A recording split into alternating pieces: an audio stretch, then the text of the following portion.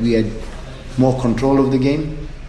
I think we should have been better again in the last third, where we held it up a little bit. If we held it up a little bit longer, maybe we could have got something quicker. Because the first half we just didn't fall fast. But if we did what we said we were supposed to do, then maybe we could have come in with one goal.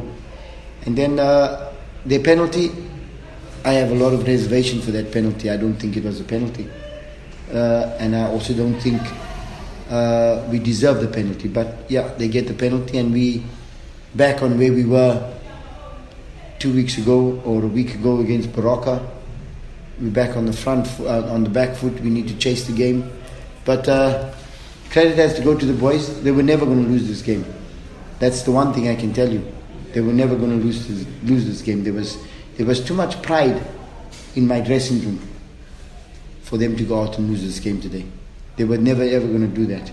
I also have to give credit to Bele Nomvete, who comes on and he holds the ball a little bit there. His last game at Kingsway Latini in front of the AmaZulu supporters.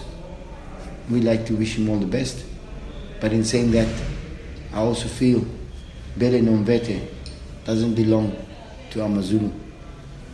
Yes, AmaZulu will allow him to further his career after playing for AmaZulu. But I say Bele Nomvete belongs to the KZN province. And if you understand what I'm saying there, the KZN province, in fact, maybe I should put it out as I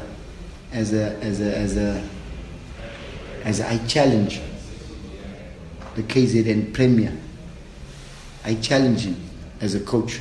I challenge him to make Bele Nomvete an ambassador of Durban.